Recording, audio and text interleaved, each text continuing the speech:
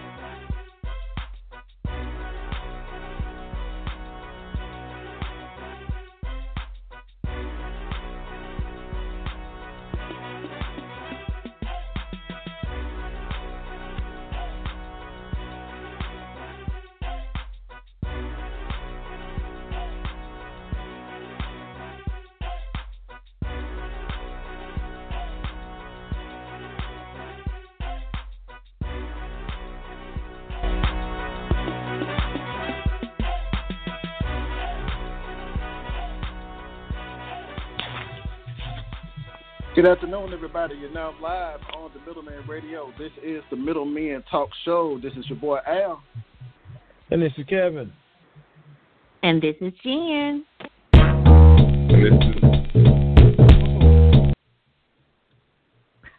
What was that for? And this is Nick. What the hell? That sounds like some Teddy Riley. What was that for? That sounds like some Teddy Riley messing up again, ain't it? Man, look, Teddy Riley jinked the whole internet. Throw in the towel. Throw in the towel. Man, what happened with that? Like what was going on? Trying to be cool. Like for real. Like so Face was playing the cool, man. I found out he was irritated. What happened. He was irritated. Yeah, he was pissed off. But I found out today what happened.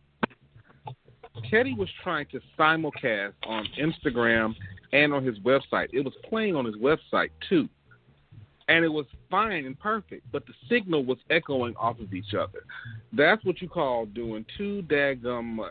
Now, I get it. I think that we should be in control of our platforms, but in the process, he screwed the whole thing up. Right. He completely screwed it up. He screwed the pooch on it. Man, let me tell y'all something. If y'all wasn't online last night just looking at that whole crowd, man, Nick, you going to make Teddy Riley find you and he going to put some hands on you. Nick had 30 memes within 30 seconds. I was like, oh, my God. You know what? I was proud. Like 3 of my memes went viral last night. I was actually pretty proud of it. Man, listen. When you got what's his name? The dude that played football, John. Oh man, what's his name? He does the dancing around. He on Omega. He's an Omega. Yeah, what is his name? I had a bunch of them. The guy that do the barbershop. Yeah, he does like with the yeah. Go ahead. Yeah, man. Look, he did a rendition of what Teddy did last night, man. When them background dancers came in, dude, I almost cried, man. He was like, there ain't no more show tonight. Get out. Man. Look. It's the redemption from this, Nick. Well, you know, he just announced that they're supposed to be doing a rematch tomorrow night. Why? Tomorrow, yeah.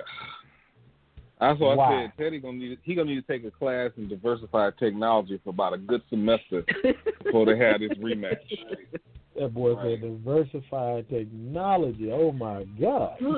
Well, I was seeing Babyface anyway, so I'm not so sure, you know, he was going to win anyway. Well, let's make no mistake about it. They each played 3 records. Hold up. Did you just say Babyface wasn't going to win? No, I said he was going to win. I said Teddy Riley wasn't going to win. Oh, yeah. They played 3 records and Teddy got smacked 3 times. Like, so if we're going by just what was played, I mean, And then Right. I'm not even gonna get into it. I ain't gonna get into it. I'll be tuning in tomorrow, but I just hope he doesn't do like he did on Saturday and ruin the evening of over 500,000 people.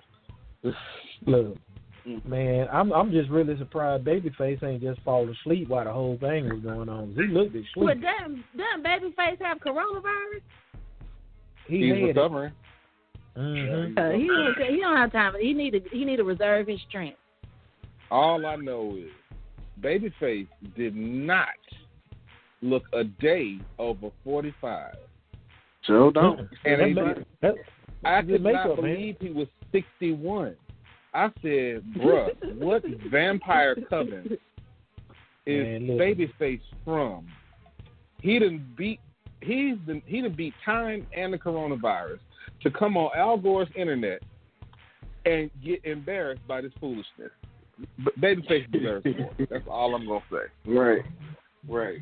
Yeah, that makeup job was excellent, man. That dude looked real good for that age, man. But black folks don't really age that bad like that, man. You know what I'm saying? He looked real good. Kevin, why you saying the guy had makeup on? Yeah, like why you trying to read him? He is straight. You are straight shading him. Like you're straight up shading him. Like there's no. What you will not do is besmirch the good name of Kenneth Babyface Edmonds, the man who has whipped Am I lying? In reality, this whole catalog trumps Teddy Riley. Like, there's really no comparison. Like, it's just no comparison. Like, it's fun. It's all fun and games, but it's no comparison. Look, he brought out those two Bobby Brown records. I was like, ooh. And he didn't even get into Red Light Special by TLC. We didn't even get into Can We Talk by Tevin Campbell. And you didn't even got to touch the Boys and Men, Whitney Houston, Michael Jackson, all that. Look, I love Teddy Riley. I really do. He is the father of New Jack Swing. I love him. I really do. I was tuning into it because I'm like, okay, it's the two R&B legends, but let's make no mistake about it. There's no way you can ever compare the catalog of Mr. Yep Teddy Riley to that of Kenneth Babyface Edmonds. Just can't happen. Did speaking of that really quickly, did you guys check out the Pointer Sisters movie on Lifetime? I mean, not the Pointer Sisters, the Clark Sisters. Not the Pointer Sisters movie. What you will not do is disrespect Dr. Maddie. That was the Clark Sisters. That was twinkling them. We are not. This is yes. I did. That was the best Lifetime movie that after that debacle of the Aaliyah movie, this was a good way to come back. I really enjoyed it. Well, I was a bit disappointed because there was so much meat in their story. I was left wanting more. Like, it really should have been like a 5-part, like a 5-day miniseries, like a whole week. It really could. They had that much meat in their story where I wanted to know so much more about their lives. But it was good. It was good. I just wanted more. Well, see, the days of that are over, especially for, I'm not being funny when it comes to our stories, because a lot of times they don't see value in a 5-night miniseries. Belle Biv DeVoe was on the Breakfast Club a couple months ago talking about that, because originally what they were trying to negotiate was a 5-night miniseries for the New Edition story. And anybody who saw that, we all know, for a lot of us who lived, we were young, but who lived through a lot of that, like, there was so much more to the story, and they went into great detail between that story and the Bobby Brown story. So I don't think that, in a situation where we don't control a lot of our networks, you can't really make that negotiation anymore. But I agree with you. There was a lot more to the Clark Sisters story that could have been covered. Yeah. But so if y'all haven't seen it, y'all check it out. Yeah. Well, man, look, they got some real good historical songs. It's real embedded in us in the South. So I think it was a good showing that they did on that. I'm not mad. It was a good show. I'm waiting for that Master P biopic. That's what I want to see. Have they done that one yet? No, I don't think so. They should be done. They should be done. So Percy, you got this thing. They should be done. That'll be a good one. I mean, to me, there's a lot of good stories. They still haven't touched. I want to see Jodeci. I would love to see Guy. Mr. Dalvin has not signed off the life rights for Jodeci. Is he still doing lounge singing? Is he still a lounge singer? I mean, let's be honest. You couldn't pick Mr. Dalvin out of a lineup. He hit you upside the head with a bat. I'm just asking. I remember the last time they said this brother was a lounge singer, in Vegas. I wouldn't be surprised. I know that they did advertise the Salt and Pepper biopic for Lifetime, and I know that. Right. Well, it might. You got to give it some. It might. And then I know that they are in the last negotiations for the Drew Hill biopic for BET. But it's a hard thing, man. A lot of people don't want to sign up for those life rights. Lord have mercy. Oh, yeah. Drew Hill. Well, well, man, let's get into it, man. I think we need to bring back Talk of the Town. Just to say it, man, put it out there, man. We're in the process of putting together this YouTube page and just going back listening to some of the old shows, man. Talk of the Town was a very dang good show, man. Nick, you did a wonderful job on this show. I must commend you, my brother. I must commend you. I appreciate that. Yeah, thank you. By bringing it back while we on the live show. Yeah. Come on. While we on the mug. Oh, okay. Could have talked about that in the production meeting, brother. And also I got to commend Jen, man. We'll talk about that on behind the scenes. I can't give enough big ups to Jen for her stuff. I listen to Jen, man. Jen had some great points back in the day, Al. Hey, big ups to Jen as well too, man. Y'all know how it is. Go ahead, let's get to it. How it is. All right, so on to today. So today's topic: will Biden be enough in 2020? So as we know, Bernie Sanders has backed out of the presidential race, and Joe Biden is the current Democratic presidential nominee. So on tonight's show, we're going to discuss the following subject. So will Joe Biden be charismatic enough and relatable to win back the presidency for the Democrats? Who will he choose for a running mate? Will she be a black woman? Will Joe Biden be enough for black people in general in 2020? Will he turn his back on us if he's elected? Also, what should the agenda for the black community include to demand our vote? Will he or the Democratic Party fulfill any of their promises to black America? And since COVID-19 has sidetracked the focus of the election, it's all the coverage done on purpose, like the lack of coverage of the presidential race right now.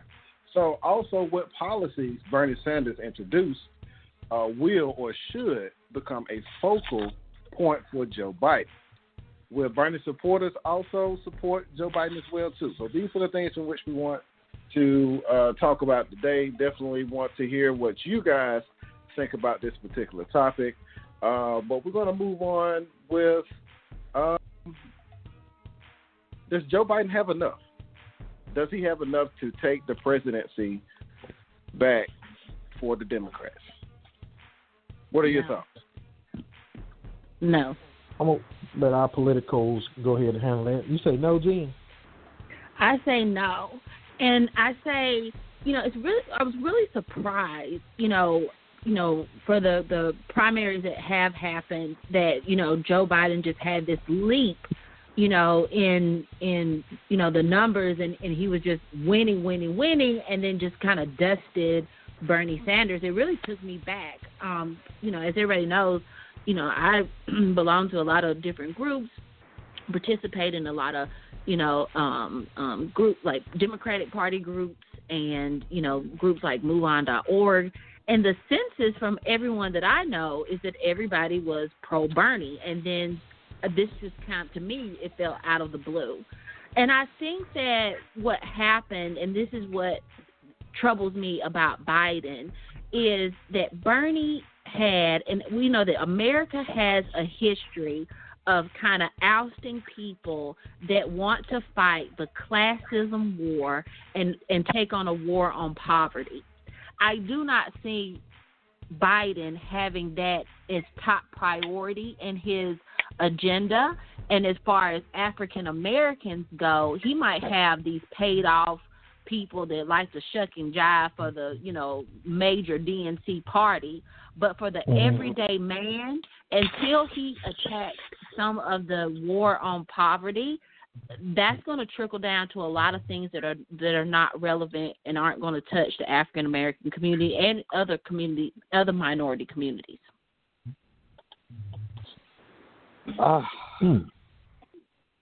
Well, what do you think, Nick? I was not surprised. I was not surprised in the least bit. Here's the reason why. Joe Biden's presidential election campaign took a turn for the better because of South Carolina. Why? Because South Carolina had the largest, at that time, black vote electorate out of all the states that they had done, right? And everyone knew that he was extremely popular among older African Americans, particularly in the South.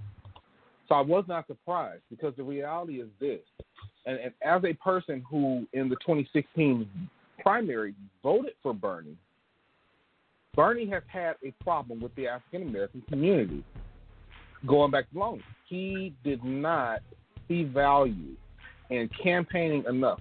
For prime example, when he suspended his rally in Mississippi to go to Michigan because he figured he had a better shot after he got his behind smacked in South Carolina. Those were the types of things that voters look, and that's the type of stuff that happened in 2016. He got decimated. Hillary Clinton decimated him in the South in 2016 in the primary. There was just no getting around it. He was absolutely decimated. I think that what happened was, particularly with a lot of older voters,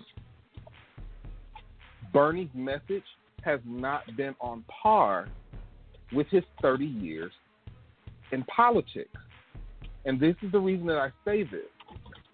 You can say, he says, I'm an outsider, I'm this, I'm that. But, bruh, if you're 30 years in anything, you are not an outsider. That's just the cold truth about it.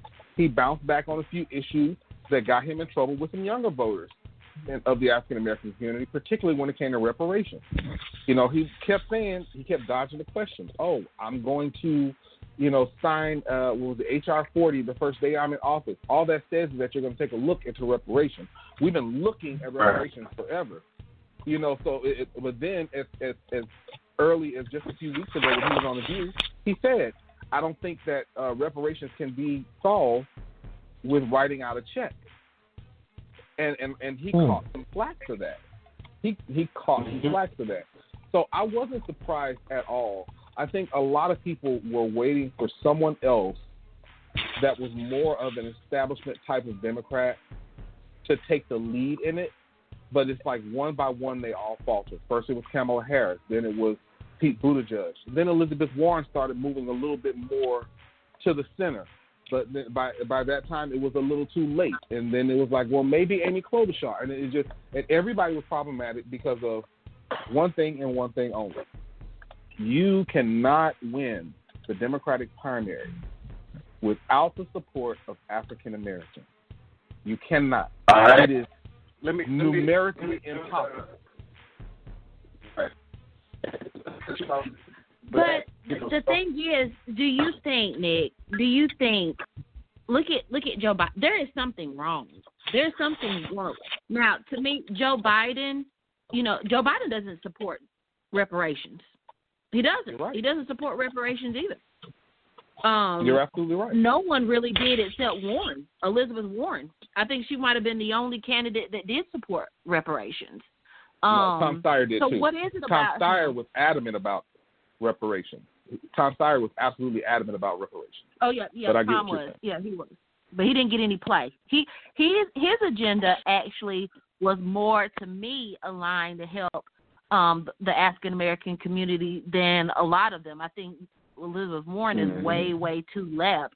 But Tom, he had, you know, he talks about the redlining for, you know, schools, about loans, you know, about the disproportionate of, you know, African Americans not getting loans and small business loans. But he just got overshadowed, and his agenda just never popped out to people. So let me ask you all this: like, in order for Biden to move towards like the next level, like to make sure that he has the, you know, the nominee, he's going to win. What does he have to do for the young vote and the black vote in order for us to get out in the polls to vote for him? Because there are a lot of people. I've read a few articles where, like, there are some Bernie supporters who are not fully transitioned, thinking that they're going to actually vote for Biden as of yet. I don't think there's anything that he can do. I don't. Yeah. Well, go ahead, Nick. No. I would, but that's exactly what I was about to say. Well, here's the thing. The first thing he's got to do is stop trying to turn Bernie supporters. He's got now, and there's two types of Bernie supporters. You have the supporters of his policies, and then you have the Bernie bros. And unfortunately, the Bernie bros are just as bad as the Trump supporters. This blind trust of it's Bernie or bust is completely antithetical to what he says his platform is. But the problem is, how can you expect them to get behind the Democratic Party when the person that they've chosen as their de facto leader only identifies as a Democrat when he's running for the presidency? Bernie is only a Democrat when and I like Bernie, but he will not take a bet on himself as an independent, which is what sticks out to me as a person who deals in political strategy. He won't take a bet on himself as an independent. When it comes to running for president, he's going to run as a Democrat. Now, in terms of what Biden can do, there's really nothing that he can do. The reality is he no longer has to fight Bernie, which was the biggest obstacle. It's April. It's the end of April. It's about to be May. Realistically, all he has to do is not do anything stupid until about August, because he's at a clear path to the nomination. There's no getting around, because there's literally no one else. So he's on, and we've never seen this at this point in the election. He's on a clear path to the nomination. I mean, are the people confident in Joe Biden? Do they feel like he will be able to push through, carry out win, and then also change some things to make things better? I don't think anybody's confident that he's going to change. Yeah, I think the country is at a stagnant point. I think the country is, you know, it doesn't, you know, people say, oh, that's Joe. You know, we all know he has these senior moments now. We all know he, you know, makes these mistakes. He'll get the nomination. He'll move forward. And I think the people will either, the Bernie bros won't show up, or they'll write in Bernie. I think Bernie will be in the ticket anyway. You'll have people that will just, right now, it doesn't matter who's in there, they're just going to vote against Trump. And then you have the Trump supporters. I think at this point in our country, no matter what happens, unless he does something completely horrific, it just is what it is. If you took a poll today, I don't think in November anything will be any different. I don't foresee people changing. I do not foresee him, like even Joe Biden, turning over Trump supporters. I don't see him, but people that, you know, were strong Trump supporters, I don't see them flipping to Biden. I think it will just lay as it lays, and that's very scary. I personally believe that Donald Trump will be president again for another 4 years, just based upon what happened in the last election, and I don't see a different environment. I don't see excitement in people. People are exhausted. People are scared. They don't really even know how we're going to vote in some kind of situation. Are we going to do it by mail? Will everything be okay to go to the polls in November? I think a lot of people won't show up, and the ones who will show up, we already know how they're going to vote. Yeah, well, just looking at the candidates, it's something that I did pose, but we didn't put in our questions. Is age a factor? Because if you look at both of them, Trump is 3 years younger than Biden. Ronald Reagan, when he was in office, he had Alzheimer's. So, I mean, is this something that we really need to pay attention to as the voting population? I mean, Trump is off his rocker. Biden, at times, like you said, Jen, he just don't seem all there. So, I mean, what should we do as a population when we're looking at the candidate that's potential and the one that we have at the current time? Because, you know, a lot of people are siding with Trump because, he speaks his feelings, or he's the man that's standing up for us, or whatever the case may be. But when you look at Biden, dog looking for white supremacy. Well, I'm just saying, though, man, I understand. You vote for the person who's going to put people behind them. Biden is used to working for black folks. He worked for, his boss was a black man for 8 years. You know, he's used to working with smart black people. He will put black people in his cabinet. I think he will. He will put black people in his cabinet. And him putting black people in his cabinet and having black people on his team is the best that we can do. Well, Jen, this is the thing, and then we have a caller that we're going to go to. This is just my opinion. Regardless of Biden working with the black man or with black people, that does not mean that he's relatable to us in that fashion, because even though he was with Barack, none of that rubbed off on him. He's not charismatic enough for me at this point.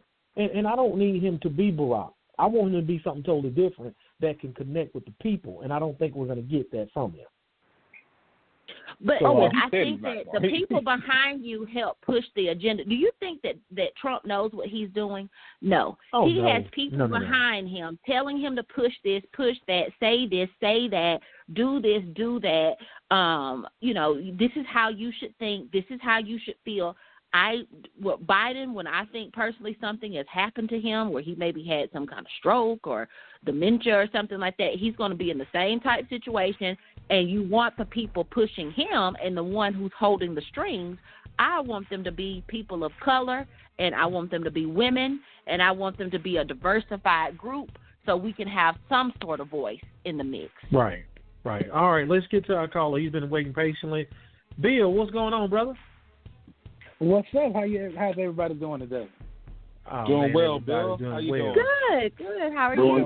Doing good. So listen, Jen, I agree with you. I want it to be all black people as well. I would love that. But at the same time, we got to meet the diversity quota, so you know how that is. But I got wind that someone thinks it may be Stacey Abrams may step up to be the VP. So. I'm really thinking about that one because that's. I do too. I think it's a mistake. You think that's a mistake? It's gimmicky, and them white folks don't like her. They don't like her. her. We trying to win. They don't like her. Well, so here's the thing. Here's the thing. When you're talking about your presidential candidate and your VP candidate, there has to be a dynamic where one picks up where the other is slacking. And look, I love Stacey Abrams from my hometown, Gulfport, Mississippi.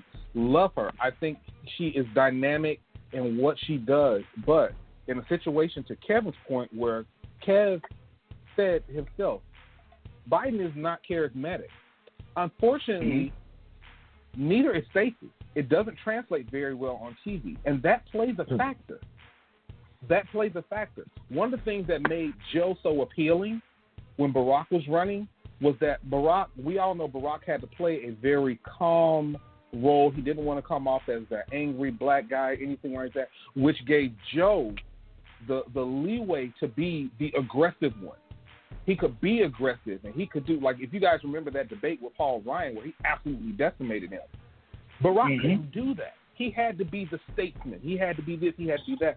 So your VP candidate has to be someone that can pick up where you have some faults, and unfortunately, Stacey does not do that. Now, so that's just true. Here's why I stand on it, okay? I feel like, and this is just my theory, I feel like that it will be a woman, and for some odd reason, I feel like it's going to be a black woman. The reason being is because the Democratic Party is aware that they have to gain the black vote right now. And I feel like they're willing to go the ins and the outs, the ins and the outs to bring in a black woman to get the black vote. Yeah. I agree 100%, Bill.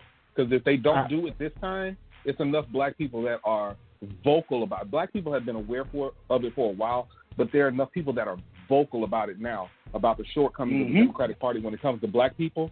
And if they don't deliver for black people now, they will absolutely lose a large portion of the black vote, and they cannot afford that. They'll never hold any office again. It's just that's true. That's true, because right now, if you look at it, the fight they're fighting. We're fighting. The Democratic Party is fighting a fight against itself, due to the fact that the Republicans is feeding information to our supporters to make it look like we're not worth anything. And so that's continue to pile up and continue to pile up. Now you got this party that's divided against each other. And like you said, once I feel like once that happens, I don't want it to happen, but if it does happen, I feel like it's going to get to the point where a lot of people are going to switch over to independent, which brings me to my next point of why Bernie is running as a Democrat rather than an independent, of which he really is. I thought about that too, Bill. That's a great question as well. I mean, I don't know why he didn't do it. I mean, that probably would have been maybe the next They probably paid thing his for him. money. Probably. I mean, because I feel like he would pull a lot more people on the independent side. I mean, he's already getting their vote anyway. Most independent people, most independent voters usually vote for Bernie because he shares some of their values. So I don't know why he's not voting and he's trying to pull the Democratic supporters over there to him. Let me tell you why. And this goes into why Bernie actually dropped out. Because there's a real reason why Bernie dropped out. And I can't wait for the campaign finance report to come out to support my theory on this. Bernie has always campaigned on the fact that he can deliver the coveted youth vote. And, Bill, you brought this up several times. Here's a reality. It's millennials, and I'm not saying this in a bad way. I mean this in a very good way. If millennials voted their numbers, the actual numbers of millennials, and just the ones that are registered to vote, if they actually voted their numbers, they would outnumber almost any other electorate. They would have a problem with your quote-unquote super voters, who are generally your older voters, and those older independents are the ones that have been voting for Bernie. But when you look at the exit polls on things, state by state, the youth vote, when it comes to overall, not just for Bernie, but the youth vote overall, you're talking about 6% in one state, 5% in another. At the height of it, it's 10%. And so his message resonates to a younger audience, but that younger audience will not go out and actively vote. And that is what's been screwing Bernie up. Now, in terms of why he suspended his campaign, it goes along that same line, because he refuses to take corporate PAC money. And we can have a discussion about Citizens United, about how elections should be publicly funded, whatever the case may be. I don't care which side of the aisle you sit on that. But with everyone, with the rumblings at that time of the shelter in place, people being self-quarantined, practicing social distancing, a lot of people were going to lose their jobs. And for someone whose campaign is financed by the people, it was either going to be used against him to say, you're taking money from the people who are broke right now, and you will see the dip in how much money he raises. He does a very good job of raising money from the people, right? When you look at it, I think in February he raised $46 million. None of that was corporate PAC money. None of it was any lobbies, anything like that. But in comparison, Trump raised $86 million. So when you take the majority, all of your, who's financing your election, and let's say you wipe half of that out, that's why he dropped out. You can't finance his election anymore. And traditionally, the largest people that you're reaching are not going out and voting. And that's why we don't see Bernie Sanders right now as an active candidate, as opposed to, because had COVID-19 not happened, Bernie would still be in this until June. And to Kev's point about the age, make no mistake about this, and I say this even as quote-unquote radical people think he is, if Bernie Sanders were 20 years younger, we wouldn't even be having this conversation right now. Yeah, I really, and that's why I have to, I don't want to point any fingers, but I got to blame whoever's over his media or whatever it is. He's not reaching his his base by voting. He, like you said, he's just all about what he will do instead of, hey man, I'm telling you what I'm gonna do, but I need you to go vote as well. He's not. I don't feel like he's doing that enough. I don't feel like he's reaching his base, which are the youth, and telling them to go vote. It's more so of pointing out what the Republican Party is doing, pointing out what the Democratic Party may be doing. Yeah, that's all good and dandy, but right now this is where it's needed because we need the young vote to go out and vote. And a lot, sad but true, a lot of my people aren't doing it. A lot of the people in our generation aren't doing it because they're so focused on, Bernie said he's going to go ahead and get rid of our student loans. But he's not telling you, in order for me to even get to that point, I need you to go vote first. And I think the thing with Bernie, what happened is, when Barack was running both times, you felt this, Bernie tried to say, we need a revolution. What I think we do in this country, we need a revolution. And, when Barack was running, you felt like it was your moral duty to go out and vote for this man and to make sure that this happened. And since then, I just don't see that. And you saw people voting that probably haven't voted since. And since then, I just haven't seen that spark in people, where you saw communities getting together. You saw people, carpooling people to the voting stations. People were so excited where they felt like they had an obligation. And what is it going to take, for this country to get that feeling again? I don't know. I agree, Jen. Or will we ever get I agree, that? Jen. Jen, they got that. They got that feeling. They don't have it on the Democratic side, though. Yeah. Mm-hmm. What you saw, I'm serious. I think that's what you saw from Barack in 2018, you saw on the Trump side in 2016. Right. See, the thing about it is nobody takes into account. Sorry about that. What a lot of people don't take into account is Donald Trump has been campaigning for president since the moment Barack Obama got elected. Mm-hmm. He did a straight 8 years of galvanizing his base. Galvanizing them for 8 years so that when he finally ran, he had a built-in hardcore audience that had been following him for the length of time people usually follow a two-term president. Mm-hmm. And so you did see on that side them saying, oh, we got to get up and call. The energy in the Republican Party for Donald Trump was not the same as the energy for Mitt Romney or John McCain. So you see it, you just see it on the other side right now. And that's the unfortunate part. It is, and I agree with Bill. Now people are underestimating the power of marketing and media. Like him, love him, hate him, Donald Trump is a marketing master. Yep. I struggle sometimes. I look at him in the professional me, which is in sales and marketing, says, dang, sometimes they laugh at me. I tell my team, I'm not telling you to lie. I'm telling you to reconstruct the truth. And that's how Donald Trump views himself. He's a master of it. And we have to, I don't know how many people watch Bill Maher, but I agree with him on the point where he says, Donald Trump is not afraid to get dirty. He's not afraid to win dirty. He's not afraid to be dirty. He's just not afraid. Mm-hmm. And the Democratic Party is over here, I'm going to do it fair. I'm going to do it, I'm going to be good and all this and all that, while you got somebody playing dirty cards with hidden cards up under the table. We got to get some hidden cards, too. We've got to start playing on the same playground that he plays, or we're going to lose every time. Yep. And I think when... Go ahead and make your point, Bill. And once you get finished with that point, we have a clip that we're going to go ahead and play real quick. Okay, I was just going to say, I think that when they did the impeachment trial, I think that displayed it the best to show that all this just and us being all upright and all that's not helping us at all. It's not helping at all. No, the impeachment trial was a waste of time. I feel you.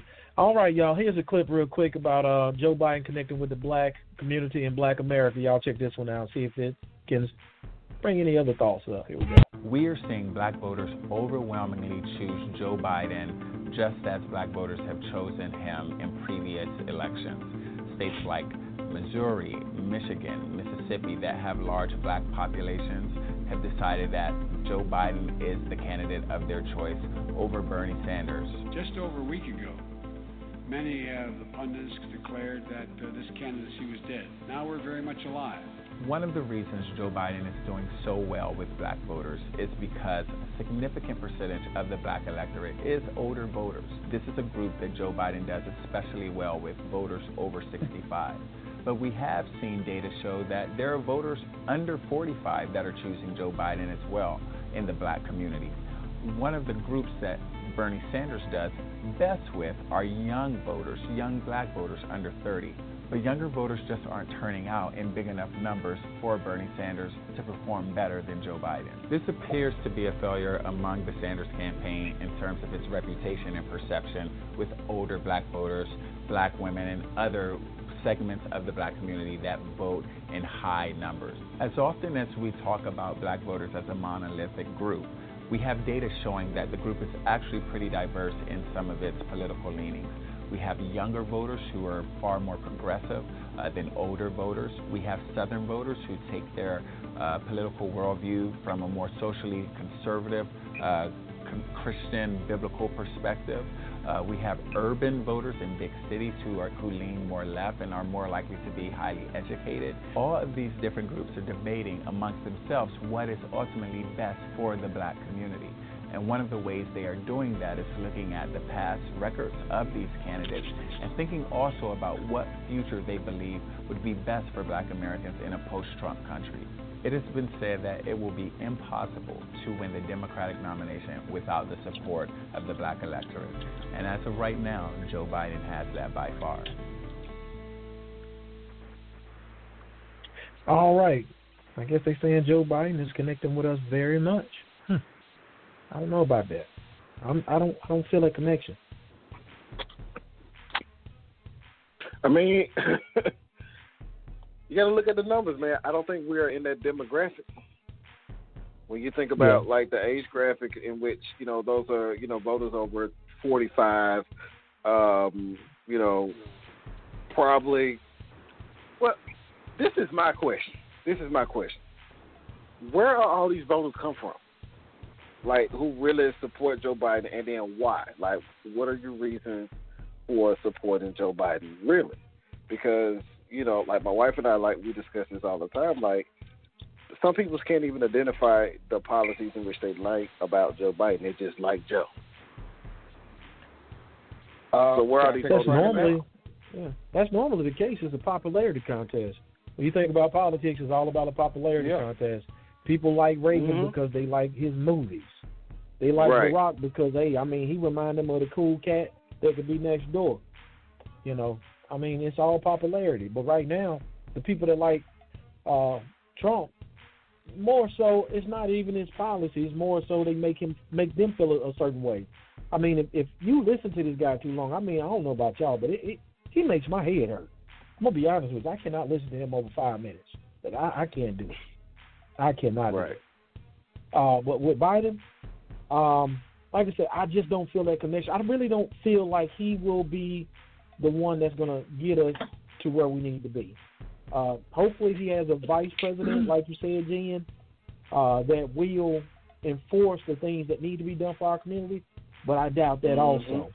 Now, one of the questions that we posed before we run out of time. Period. Go ahead. Sorry. No, I was going to say one of the questions that we posed so we can move along with the show.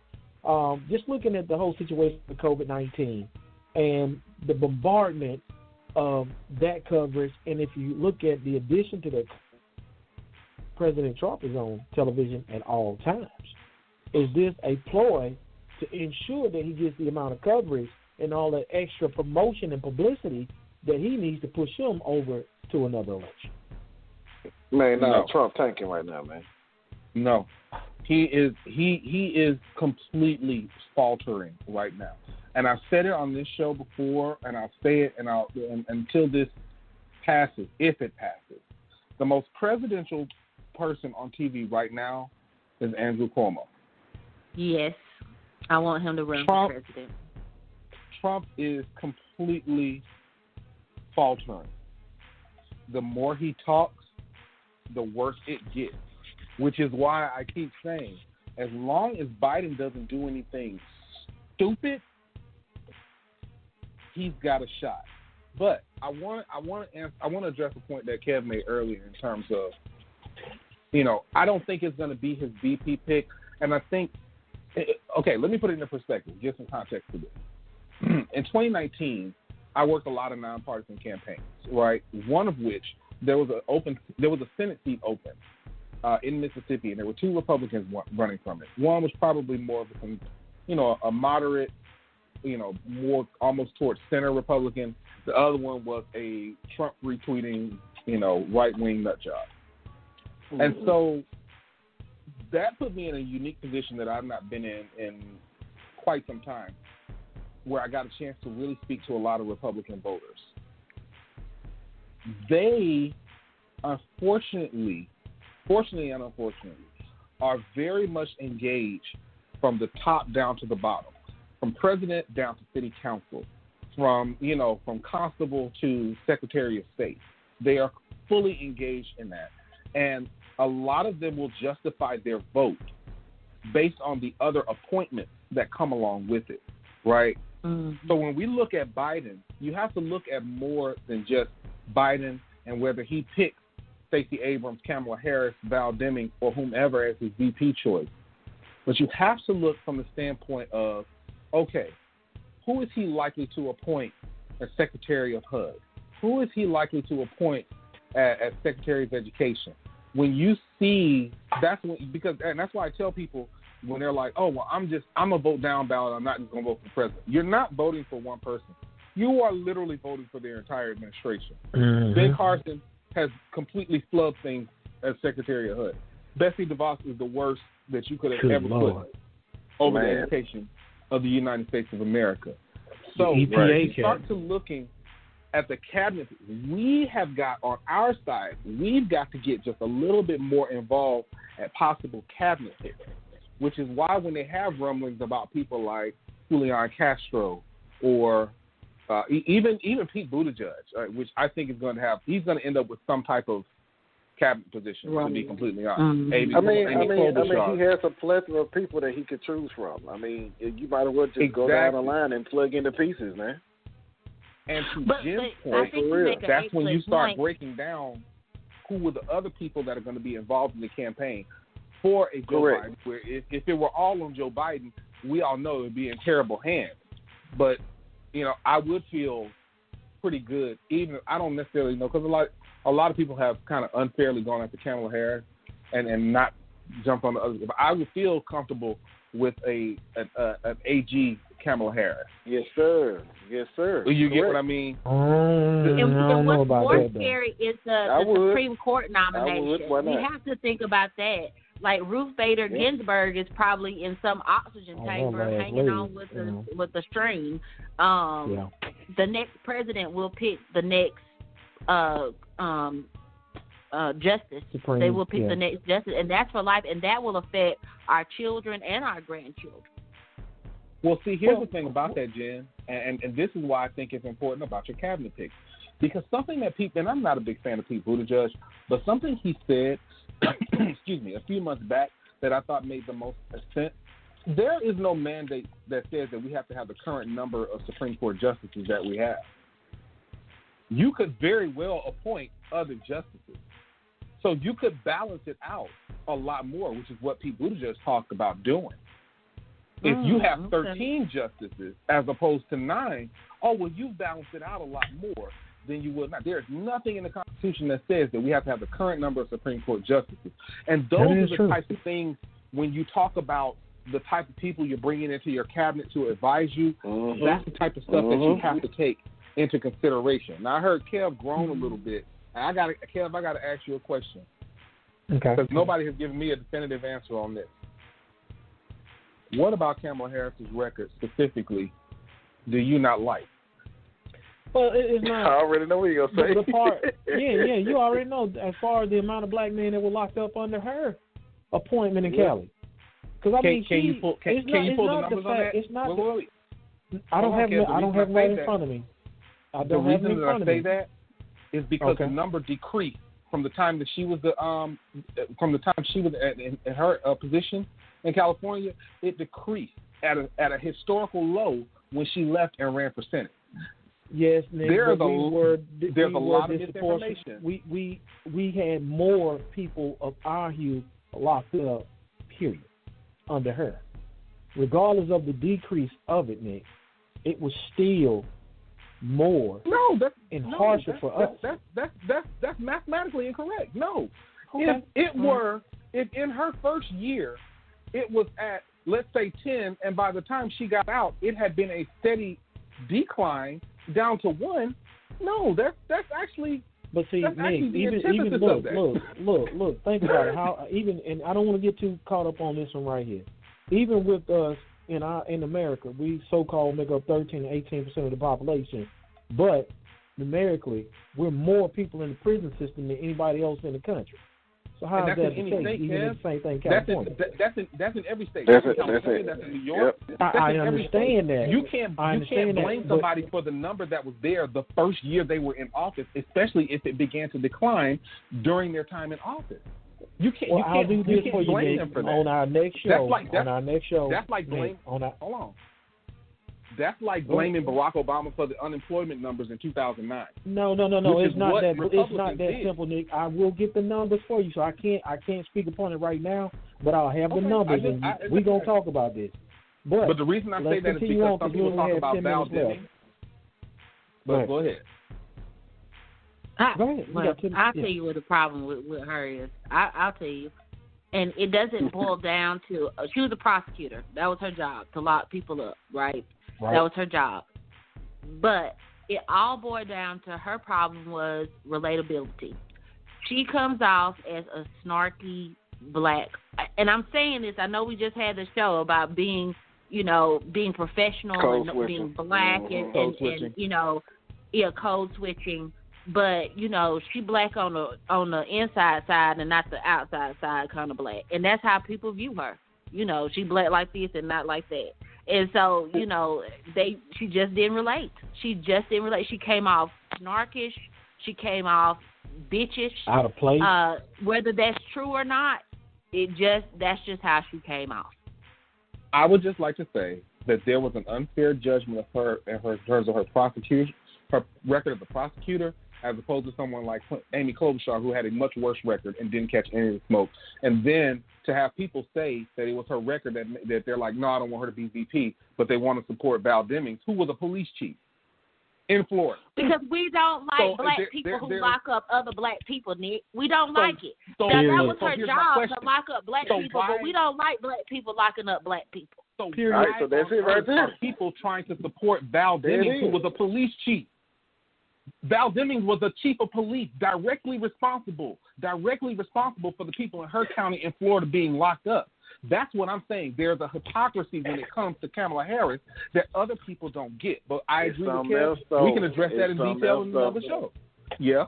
We already know what it is. We'll break it down.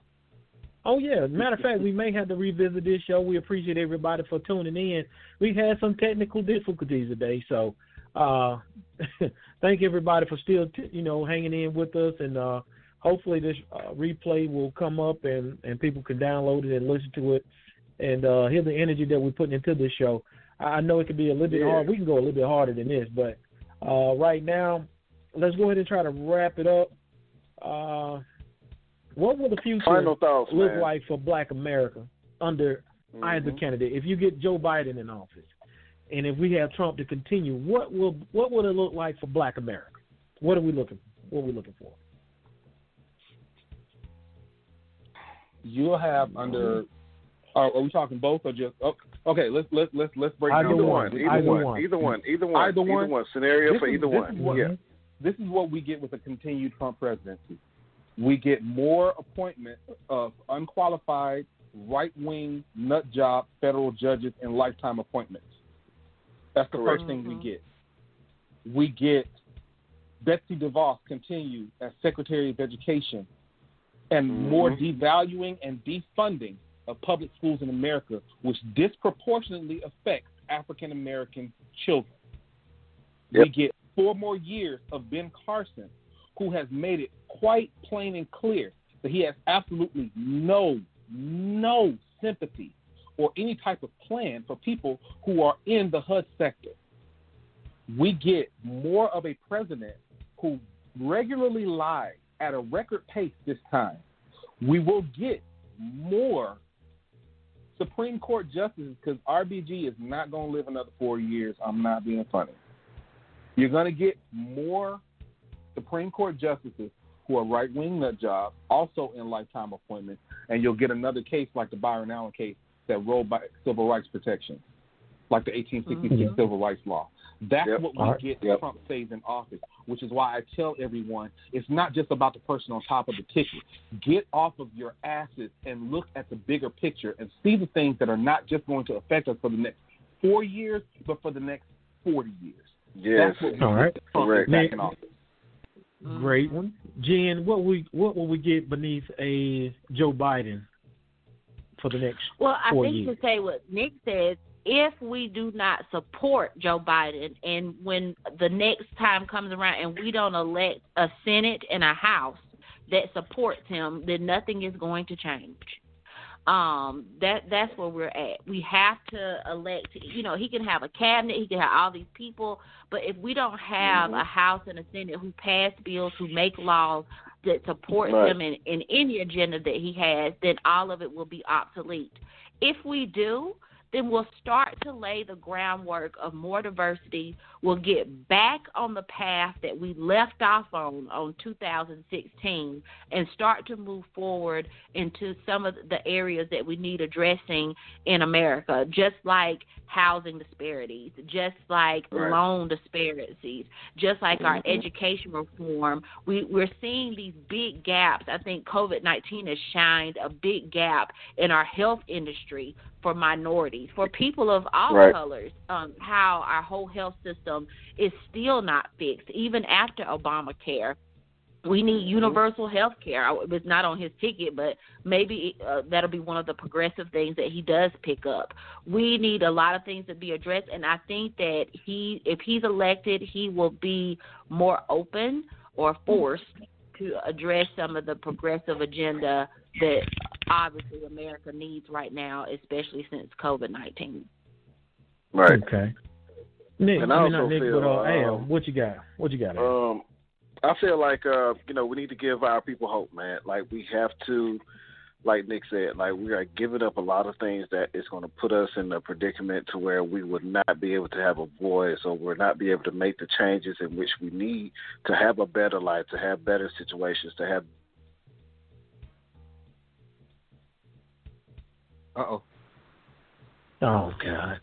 All right. While he goes away, I'll say this. If we're not careful, we are going to be, if we don't elect the right person, we could easily be in a war. I forgot to say that, too. Yes, we could easily be at a war. I agree. We've forgotten about South Korea, or North Korea, sorry. We've forgotten about North Korea. We've forgotten about a lot China, of, Russia. We've forgotten about China. I'm real suspicious about COVID-19 being the groundwork for like biological warfare. Things like that could be happening in the mix. We could be faced with a lot of things worse than COVID-19 if we are not careful. And if I can just give my little 2 cents in it, I'm worried about if Trump continues and he wins, I'm worried about him passing on and Pence becoming the president. That's one thing I'm worried about because he's a nutcase. And if Biden wins, Lord forbid if something happened to him, if we don't have a strong VP, we're going to have problems. Either way, I don't think America is going to be what we know before this year. 2020 then flipped everything on his head. So we're in a strange time right now. But we do appreciate everybody for tuning in tonight to the MiddleMen Talk show. I think if y'all would agree, I think we need to do a part 2 of this show. I agree. There's a lot of things that we couldn't cover, didn't get the chance to cover, and I think we need to cover. And also for our listening audience, man, we appreciate Bill, too, for hanging in there with us tonight, everybody that called in. But I want to hear from our audience because I know there's a lot of people out there that may have input that they want to put into this conversation. So I would say let's do a part 2 possibly. Even if we do it next week, I'm cool with that. But we definitely need to do a part 2 to this and really express what our people need to hear, what we need to be looking forward to here on out. That's all I had, y'all.